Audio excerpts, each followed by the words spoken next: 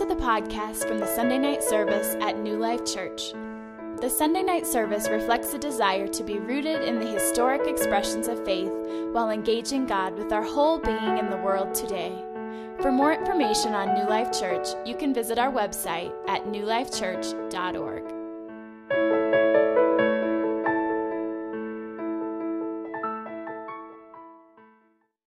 Well, last Sunday was the first Sunday of Advent where we sort of did a standalone talk, and then this week we're beginning a series on the book of Luke, and of course it fits nicely these next 3 Sundays, including tonight, that we'll continue, or we'll sort of complete our Advent season, but we'll continue in the book of Luke all through next year, probably aim to finish it right around Easter, and so we'll end up timing some of the chapters to coincide and overlap with the season and the calendar of the church, which would be a wonderful thing. Now, some of you know this, but I met my wife, Holly, in college, and when I met her, I was a junior at Oral Roberts University, and she was a freshman, and I had come from Malaysia, and even though my family had lived in the U.S. before, my parents had been in Bible school in Portland, Oregon, when I was 10, my sister was 13, and so we had lived in the U.S. during those years, 1988 to 1991, there you have it. And the age, you can do the math for those of you that are distracted now and calculating how old I was. Not that it matters. I was 10 in 88, there you go. Moved back to Malaysia in 91, and then came to ORU in the spring, I think it was, January of 96. Anyway, I had kind of worked ahead and caught up on semesters and all that stuff, and so when I met Holly, I was a junior, she was a freshman. But I'd only really been back in the States for about a year and a half or so. And some of you have heard me tell this story, but we actually do have pictures to prove it. Had I had more time this week, I would have dug one up from the old shoe boxes in the basement and showed it to you. But when I met her, I had a collection of sweaters that would have made Bill Cosby jealous. I mean, it was, we recently had with our leadership team, here the Sunday night leadership team, we had our Christmas party on Monday night. It was an ugly sweater party. And some of them were uglier than what I used to wear. But only mine were the only sweaters I had, because it was sort of hand-me-downs and things that people gave me when they heard that I was coming to America to go to school, and they had this suspicion that it was going to be cold, and I needed, Russian woolly earmuffs and scarves and all this stuff, And so anyway, when I met her, I was probably wearing one of those sweaters. I had hair that was really, really short, and these gold-rimmed glasses, and she looked at me and thought, probably a sweet, nerdy, foreign student guy, And I met her, we met through some mutual friends, and she had these blonde highlights in her hair and was very tan, and I thought, probably like a cheerleader from California, forgive the stereotype. And somehow we ended up hanging out, and we kept spending a little bit more time together and all of that, and I found out that she was really a farm girl from Iowa, and she found out that I was really a sweet, nerdy, foreign student guy. And see, that works every time. I've said that. Anyway, but somehow through some guidance of the Lord, we kept spending time together and getting to know one another. But let's just say that I was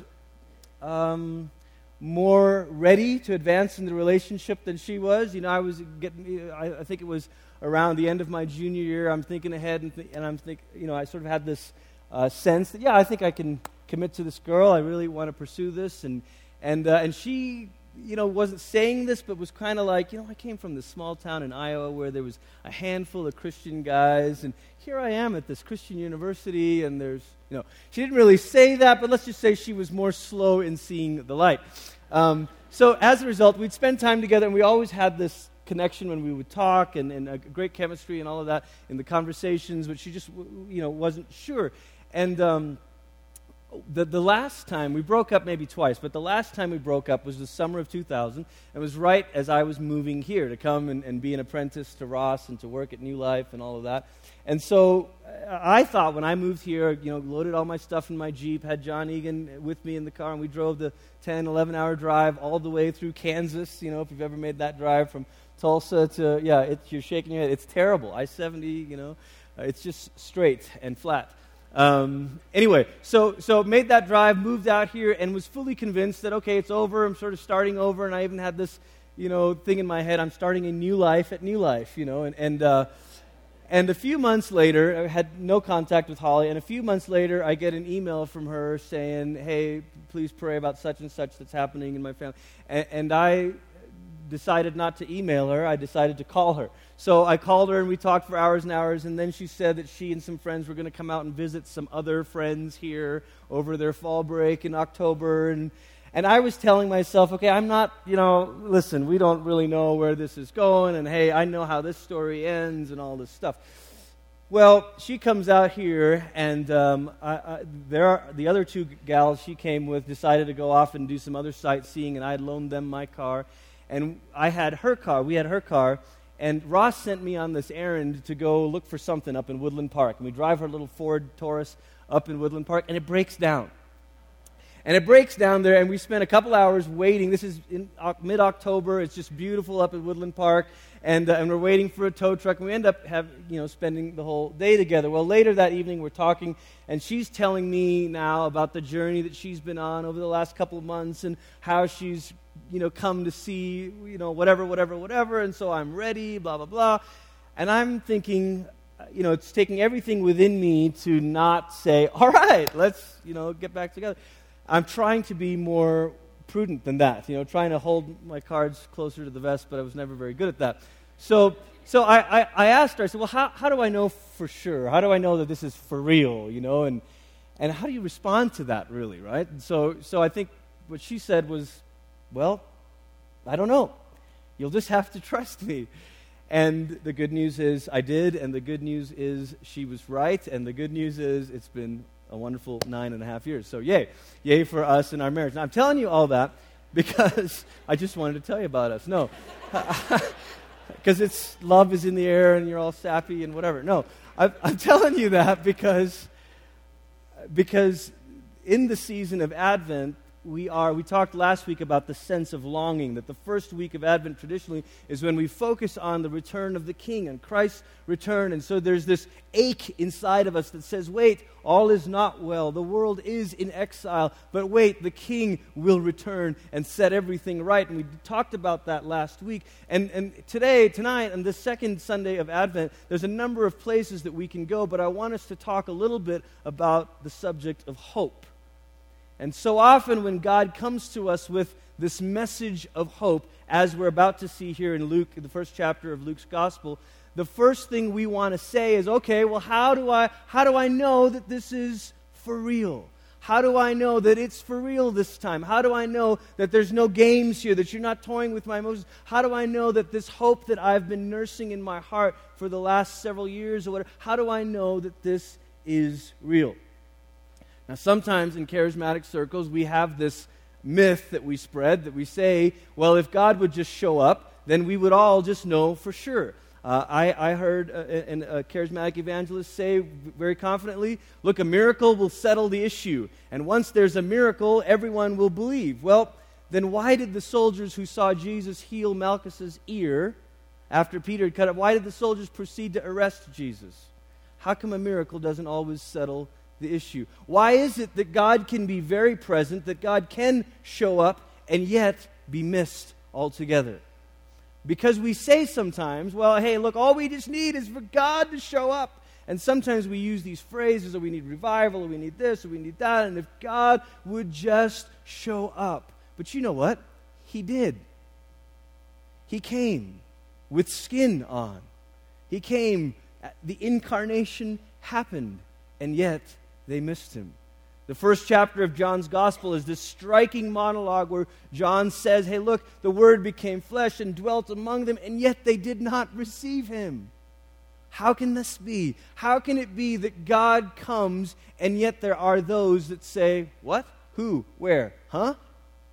How can that be? How can it be that God can be in our midst, working, speaking, present, bringing life, bringing hope, and yet there's this response can be, no, I don't want that, I'm not sure, I don't see it, this isn't happening. How can that really be the case? It seems that God can sometimes be the God who is seen but not heard. The God who is in our midst and yet not noticed. The God of whom Jacob said at Bethel, when he has his stairway to heaven dream, you remember this? So the clouds open up and he sees the stairway and angels ascending and descending, and he wakes up and he says, surely God was in this place and I was not aware of it. This God that we confess and that we worship can somehow be present and among us and yet missed. His very presence in our midst, the source of hope, the source of joy, can yet somehow be misunderstood and even rejected. Luke chapter 1, verse 1, I'll read the first 4 verses and stop for a bit, and then we'll kind of take this in 3 sections tonight. Many have undertaken to draw up an account of the things that have been fulfilled among us, just as they were handed down to us by those who from the first were eyewitnesses and servants of the word. Therefore, since I myself have carefully investigated everything from the beginning, it seemed good also to me to write an orderly account for you, the most excellent Theophilus, so that you may know the certainty of the things you have been taught. Now, this is interesting. Luke, obviously not one of the 12, but spent a lot of time traveling with Paul. If this is the same Luke, we're not 100% sure. It could be. There's fair reason, I suppose, to suggest that that is the same Luke. But he's writing this, and different commentators have suggested maybe Theophilus is a real person. Maybe Theophilus, which literally means lovers of God or God lovers, maybe he's writing this to people who he knows are already followers, who love this God, who believe in this God. He's writing this for them. We're not exactly certain of his reasons. But he does talk about going to the first eyewitnesses and the servants of the word. That's a peculiar phrase. What does that phrase mean? Well, in those days, it was sort of common to say that a storyteller is better than a written down story. And so there would be in their communities people that were almost, in a way, designated storytellers. The ones who would say, look, we all know the story and we all know how it goes, but hey, you tell it, because you tell it really good. And so these are, in a way, the servants of the word that Luke would go to and say, okay, tell me about this, tell me about this, tell me about this. And then he commits to writing it down. We go on here in Luke. In the time of Herod, king of Judea, there was a priest named Zechariah who belonged to the priestly division of Abijah, and his wife Elizabeth was also a descendant of Aaron. Both of them were upright in the sight of God, observing all the Lord's commandments and regulations blamelessly, but they had no children, because Elizabeth was barren, and they were both well along in years. Once when Zechariah's division was on duty, and he was serving as priest before God, he was chosen by lot, according to the custom of the priesthood, to go into the temple of the Lord and burn incense. And when the time for the burning of incense came, all the assembled worshippers were praying outside. And then the angel of the Lord appeared to him, standing at the right side of the altar of incense. And when Zechariah saw him, he was startled and was gripped with fear. But the angel said to him, "Do not be afraid, Zechariah. Your prayer has been heard. Your wife Elizabeth will bear you a son, and you are to give him the name John. He will be a joy and a delight to you, and many will rejoice because of his birth, for he will be great in the sight of the Lord. He is never to take wine or other fermented drink, and he will be filled with the Holy Spirit even from birth. Many of the people of Israel will he bring back to the Lord their God." Now have in the back of your minds the Old Testament reading that we heard tonight, because here are some familiar phrases lifted from Malachi. "Many of the people of Israel will he bring back to the Lord their God, and he will go on before the Lord in the spirit and power of Elijah, to turn the hearts of the fathers to their children, and the disobedient to the wisdom of the righteous, to make ready a people prepared for the Lord." Zechariah asked the angel, "How can I be sure of this? I am an old man, and my wife is well along in years." And the angel answered, "I am Gabriel. I stand in the presence of God, and I have been sent to speak to you and to tell you this good news. And now you will be silent and not able to speak until the day this happens, because you did not believe my words, which will come true at their proper time." Meanwhile, the people were waiting for Zechariah and wondering why he stayed so long in the temple. And when he came out, he could not speak to them.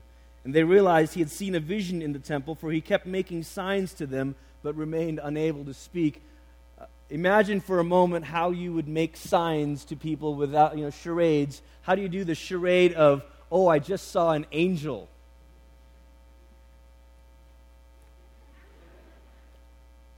Anyway, wife, pregnant, baby, acting this out. And when his time of service was complete, he returned home. After this, his wife Elizabeth became pregnant and for 5 months remained in seclusion. The Lord has done this for me, she said. In these days, he has shown his favor and taken away my disgrace from the people. Now, it's one thing to sort of read the story and say, okay, well, here's a couple. It's a nice couple. They haven't been able to have kids, and here comes an angel and says, you're going to get to have kids. And oh, wow, isn't that nice? God's, giving children to the barren. Now, listen, the story is much, much, much more than that. Obviously, because of the rich stories and the narratives that as Jews they would have been nourished on, they were very familiar with the stories of great men and women who had been barren for a long time, going all the way back, of course, to Abraham and Sarah. And they're thinking about Abraham and Sarah. They're thinking about Rachel, who couldn't have any children until she finally bore Jacob 2 sons. We think about Samson being born to parents who could not have children. Do you think about Samuel as an answer to his mother Hannah's prayers? There's this rich tradition of God coming to the ones who had previously been childless and then giving them children. But also, it was not just, hey, Merry Christmas. It was this special thing of saying, look, I'm doing this because there's something of the purposes of God that are flowing through this household. Something of God's divine plan, something of God's massive story of redemption that's now coming in and absorbing you into the story. It's going to include you. Now, obviously, we know the Abraham and Sarah story is because God is bringing a family to them through whom all the nations will be blessed. Obviously, we think of that with Jacob, and we think of the purpose that was on Samson's life as a judge and Samuel's life. And so now imagine what John is thinking when Gabriel says, look, you've been childless all these years, but now you're going to have a son. He knows what this means. He knows the weight of this. This isn't just, oh, yay. This is, uh-oh.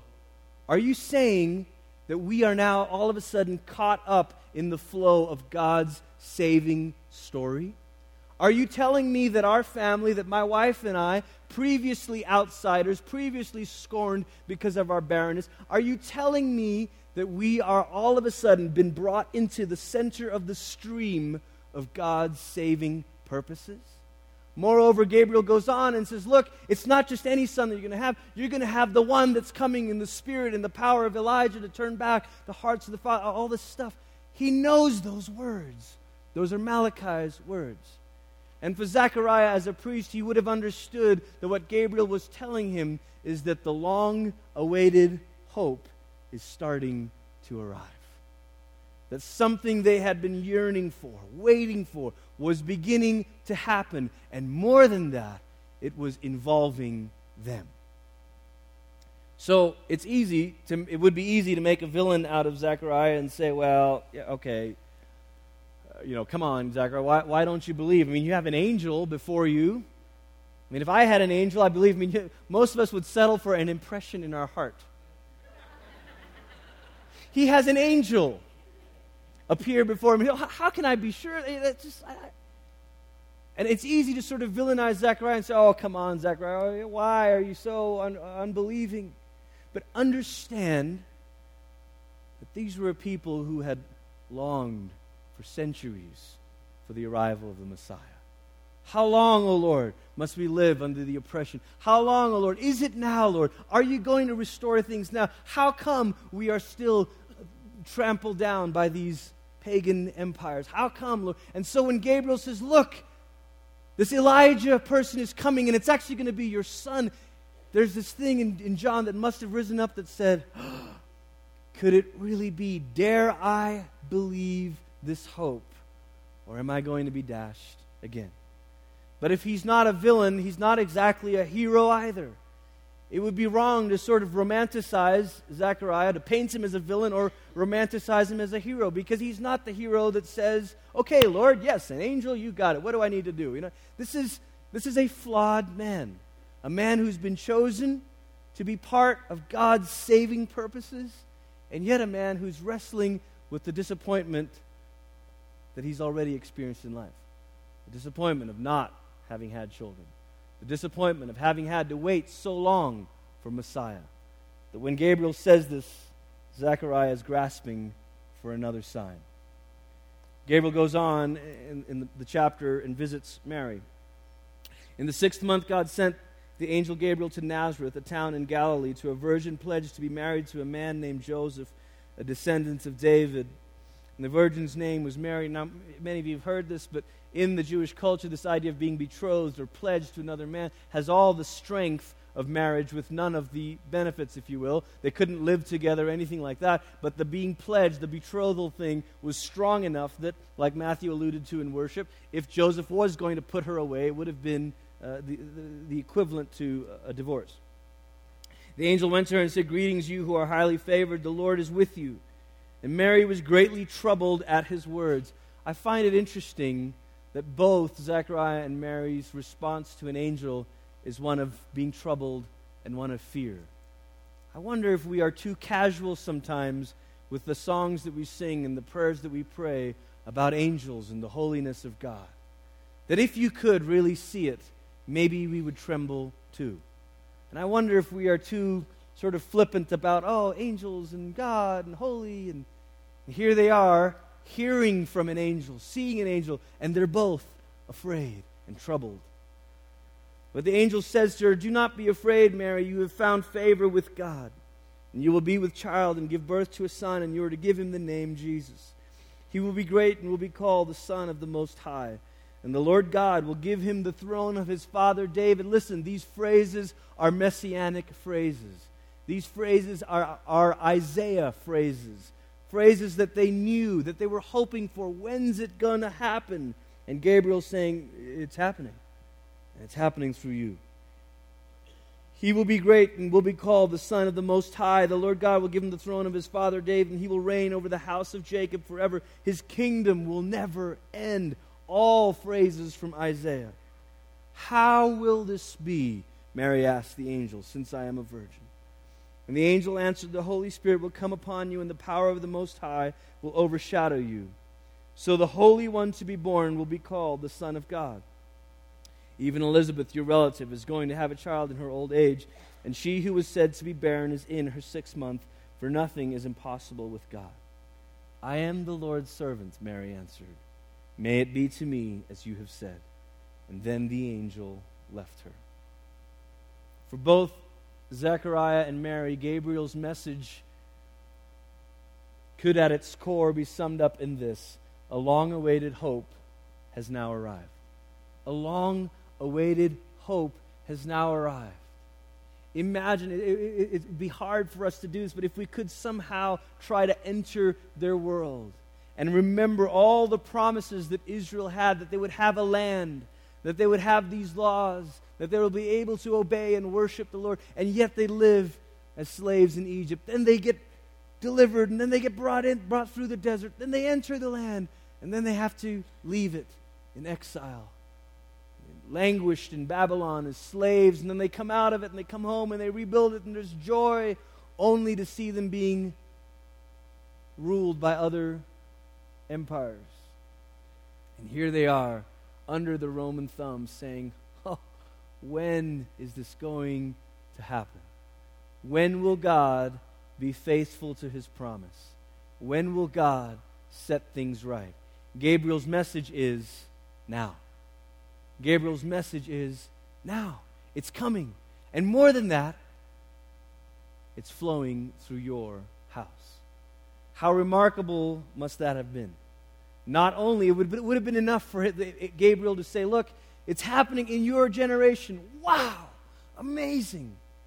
How much more to have heard it's happening through you, through your house. Mary, through your womb. The Messiah is coming. How remarkable must that have been? The two questions that Zechariah and Mary ask, I think, are interesting to look at. Zechariah's question is, how can I be sure of this? How can I be sure? And again, I don't want to villainize him because, look, if we were there, if we had experienced this long hope and disappointment after disappointment after disappointment, of course you're going to say, how can I be sure? But yet, Gabriel takes that question as a demonstration of Zechariah's lack of belief, lack of faith. that he's looking for certainty, looking for proof. Look, I want to know for sure. Mary's question to Gabriel is, how will this be? How will this be? It's almost as if Zechariah is saying, look, how can I know for sure? How can I know for sure? I want to know some certainty. And it's almost as if Mary is saying, I don't necessarily need another sign. How's it going to happen? I just need an explanation. I don't need certainty. I just need explanation. You know that how's this going to unfold? I wonder sometimes if we come to God, come to the Bible, come to church to scratch our itch for certainty. To say, well, I just need to know for certain. And so with every book that comes out about new scientific proof of this or that, old earth, young earth, or whatever, we sort of run to that because, yes, more certainty that this really is true. Have you heard they found Noah's Ark? Or, whatever. So I just need more certainty. Ironically, sometimes our quest for certainty looks like needing to hear God's voice again. And part of what compounded the dating process for Holly and I was we were in this hyper-intense environment that everybody felt like they needed God to tell them everything. It was sort of like, look, God needs to tell you what classes to sign up for. Or there's this thing called a degree plan sheet.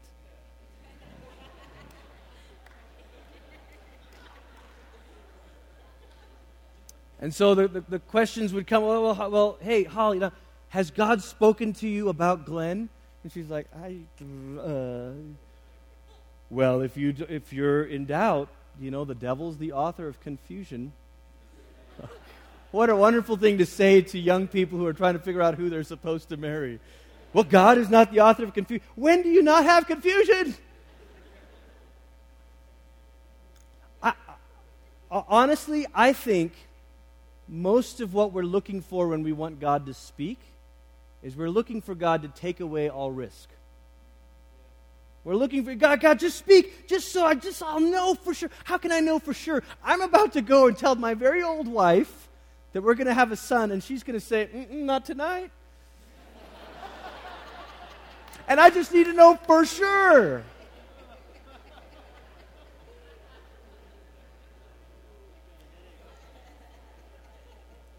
How can I know for sure?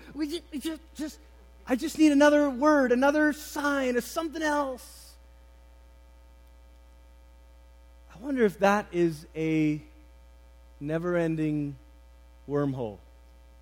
He had an angel appear, and he was asking for more proof. Can I tell you that your journey with Christ will never, ever come to this place of certainty? That you will always be required to meet this hope with faith? How do I know that God is going to do this? How do I know that God has called us? How do I know that Jesus came? How do I know that this hope is real? Hope must be met with faith. That you won't ever get the risk taken out of it. A good friend of mine this year was going through a decision about a career move. And he's a writer and a PhD in English, very smart. And so when he hears the Lord, it's in poetry, sort of, not really. But he's going for a run trying to decide which job to take. And he has this thought maybe. Pleasure and pain in both paths lie, or something like that, right? And I think the second line was in perfect rhyme. I don't know, but God doesn't speak to me with iambic pentameter, But there's this sense of, look, any decision in life, there's risk. There's pleasure, there's pain, there's risk. How can I be sure? You won't be. But if we're going to take hold of hope, it must be met with faith. To say, all right, I believe. And so Mary says, okay, all right, I don't know for sure, and I'm not.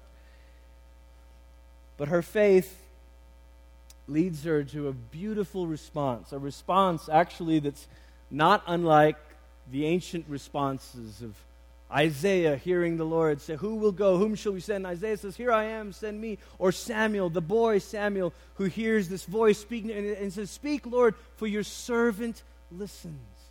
Mary answers in that tradition when she says, "Be it unto me, I am your servant." If hope must be met with faith, then it's faith that will help take us by the hand, and faith that leads us to kind of a quiet surrender. To say, all right, I have no idea how you're going to do this. And I really don't know how I can know for sure. I don't have, but I'm your servant. I surrender. Be it unto me according to your word. It's interesting to me that both Mary and Zechariah respond with a sort of silence. One chose it and the other was made silent. But it's also interesting that Zechariah asked for a sign, and he got it. But the sign was his own silence. Chew on that. I just think it's interesting that maybe the place the Lord is leading us to is to say, all right, there's some sort of a quiet surrender. That it's not a palms out, wait, how can I? But more of a palms up, be it unto me according to your word. I'm your servant. Not, hey, how? But, okay, I'll surrender. When we respond that way, I think we begin to see something remarkable about God. Because our faith rests on God's faithfulness. And there's something about the way God works. You know something remarkable about Luke's gospel? You could put that other point up there, Jeff. I didn't have the right wording. There you go. There's something remarkable about Luke's gospel. Over the next several months, as we study this together on Sunday evenings, think for a moment about how many outsiders are brought in Luke's gospel. Luke has this stretch of parables all through Samaria that Jesus tells. They're outsiders. Samaritans, they're not supposed to be included. Luke is the one who traces the genealogy of Jesus all the way back to Adam, as if to say, this Messiah is not just an Israel hope, it's a humankind hope. It's the hope of all humanity. And where Matthew begins his genealogy with Abraham, Luke goes all the way back to Adam, as if to say, look, there are no outsiders here. We've all been brought in because of Jesus. And I wonder if that theme is close to Luke's heart because he himself is a Greek. He's a Gentile. Not one of the 12. Not a Jew. And his favorite travel buddy was Paul, whose message was, look, the Gentiles who once were afar off have now been brought near. The reason our New Testament reading was taken from that passage in Romans tonight was to tell us this. Jesus' coming is what now brings outsiders in. He perfectly fulfilled Israel's calling, Abraham's calling, what Abraham and Israel could not do on their own, be a blessing to all nations, open it up for all peoples. They could not quite carry it on their own. And Jesus comes as the seed of Abraham, the faithful Israelite, and says, look, all who once were far off are now brought in. Zechariah and Elizabeth were in some ways cultural outsiders for their barrenness. Mary was certainly about to become a cultural outsider for her unmarried pregnancy. And yet, here they are, right in the center of God's story. Right in the middle of the flow of God's saving plan. It would be easy tonight to sort of say, oh, well, so what is God speaking to you? And just hang on to that and believe in that. But that would do a great deal of damage. Because the point is not to walk away and say, okay, so what are all the things that I've kind of been journaling about? And, the first thing to catch tonight is that this story is your story. This is our story together. that God has come. The carrier of hope, of life, of joy. Jesus has arrived. That He's here. Christ is with us. Christ is in our midst. Christ goes with us from this place. How can I be sure of this? I don't know. But can we say, okay, I want to believe that. I want to believe that your faithfulness is real. That just as you fulfilled your promise by sending Jesus, can I believe that that is unfolding even now? That His kingdom, which will have no end, is playing out in your life, in your homes, in your families? What does that look like? For Israel, hanging on to this idea of God's faithfulness was a very, very dangerous thing. Very difficult thing. Because all around them, there were no signs of confirmation.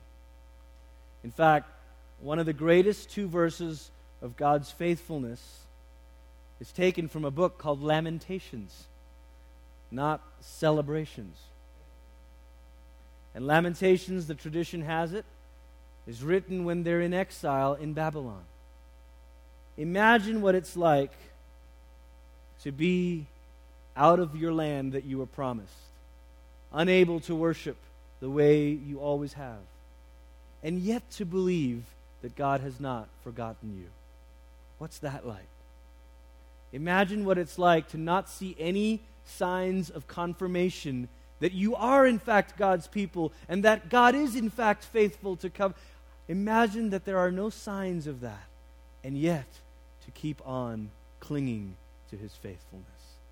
This is where this verse comes in Lamentations 3, where it says, because of the Lord's great love, we are not consumed, for His compassions never fail. They are new every morning. Great is your faithfulness. I say to myself, the Lord is my portion, therefore I will wait for Him. The Lord is good to those whose hope is in Him, to the one who seeks Him.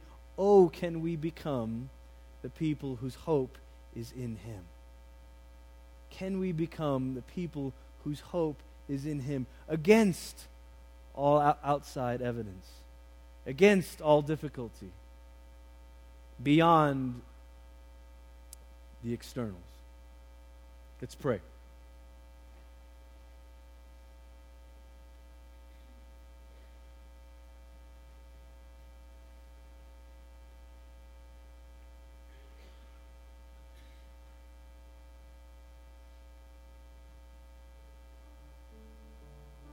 Advent is this strange mix of recognizing that Jesus is the ultimate demonstration of God's faithfulness.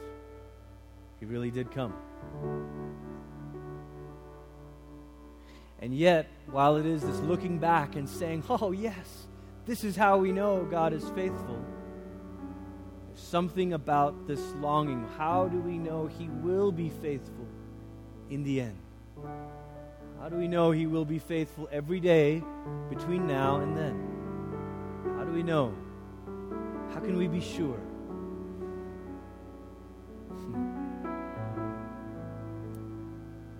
Maybe we can say with palms out, I am your servant. Let it be. Let it be according to your word, that you are faithful, that your mercies are new. Over and against the signs of my job or my home or my family or my friends, over and against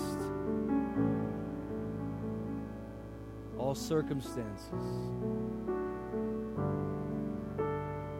we hear the word of the Lord. The Messiah has come. Hope has arrived. We are somehow caught up in it. We have been brought into it. Outsiders now in. Father, let this hope flood our hearts. Holy Spirit, teach us to cling to your faithfulness. Even with a weak and feeble faith, to humbly, quietly say, all right, I surrender. All right. Let it be that you are faithful. In Jesus' name. Amen. These lights are being lit and carried out at the end of the service tonight as a sign of the light of Christ going out into the world, ahead of us, with us, all around us. And so may the Lord be with you this week. We'll see you next Sunday. God bless.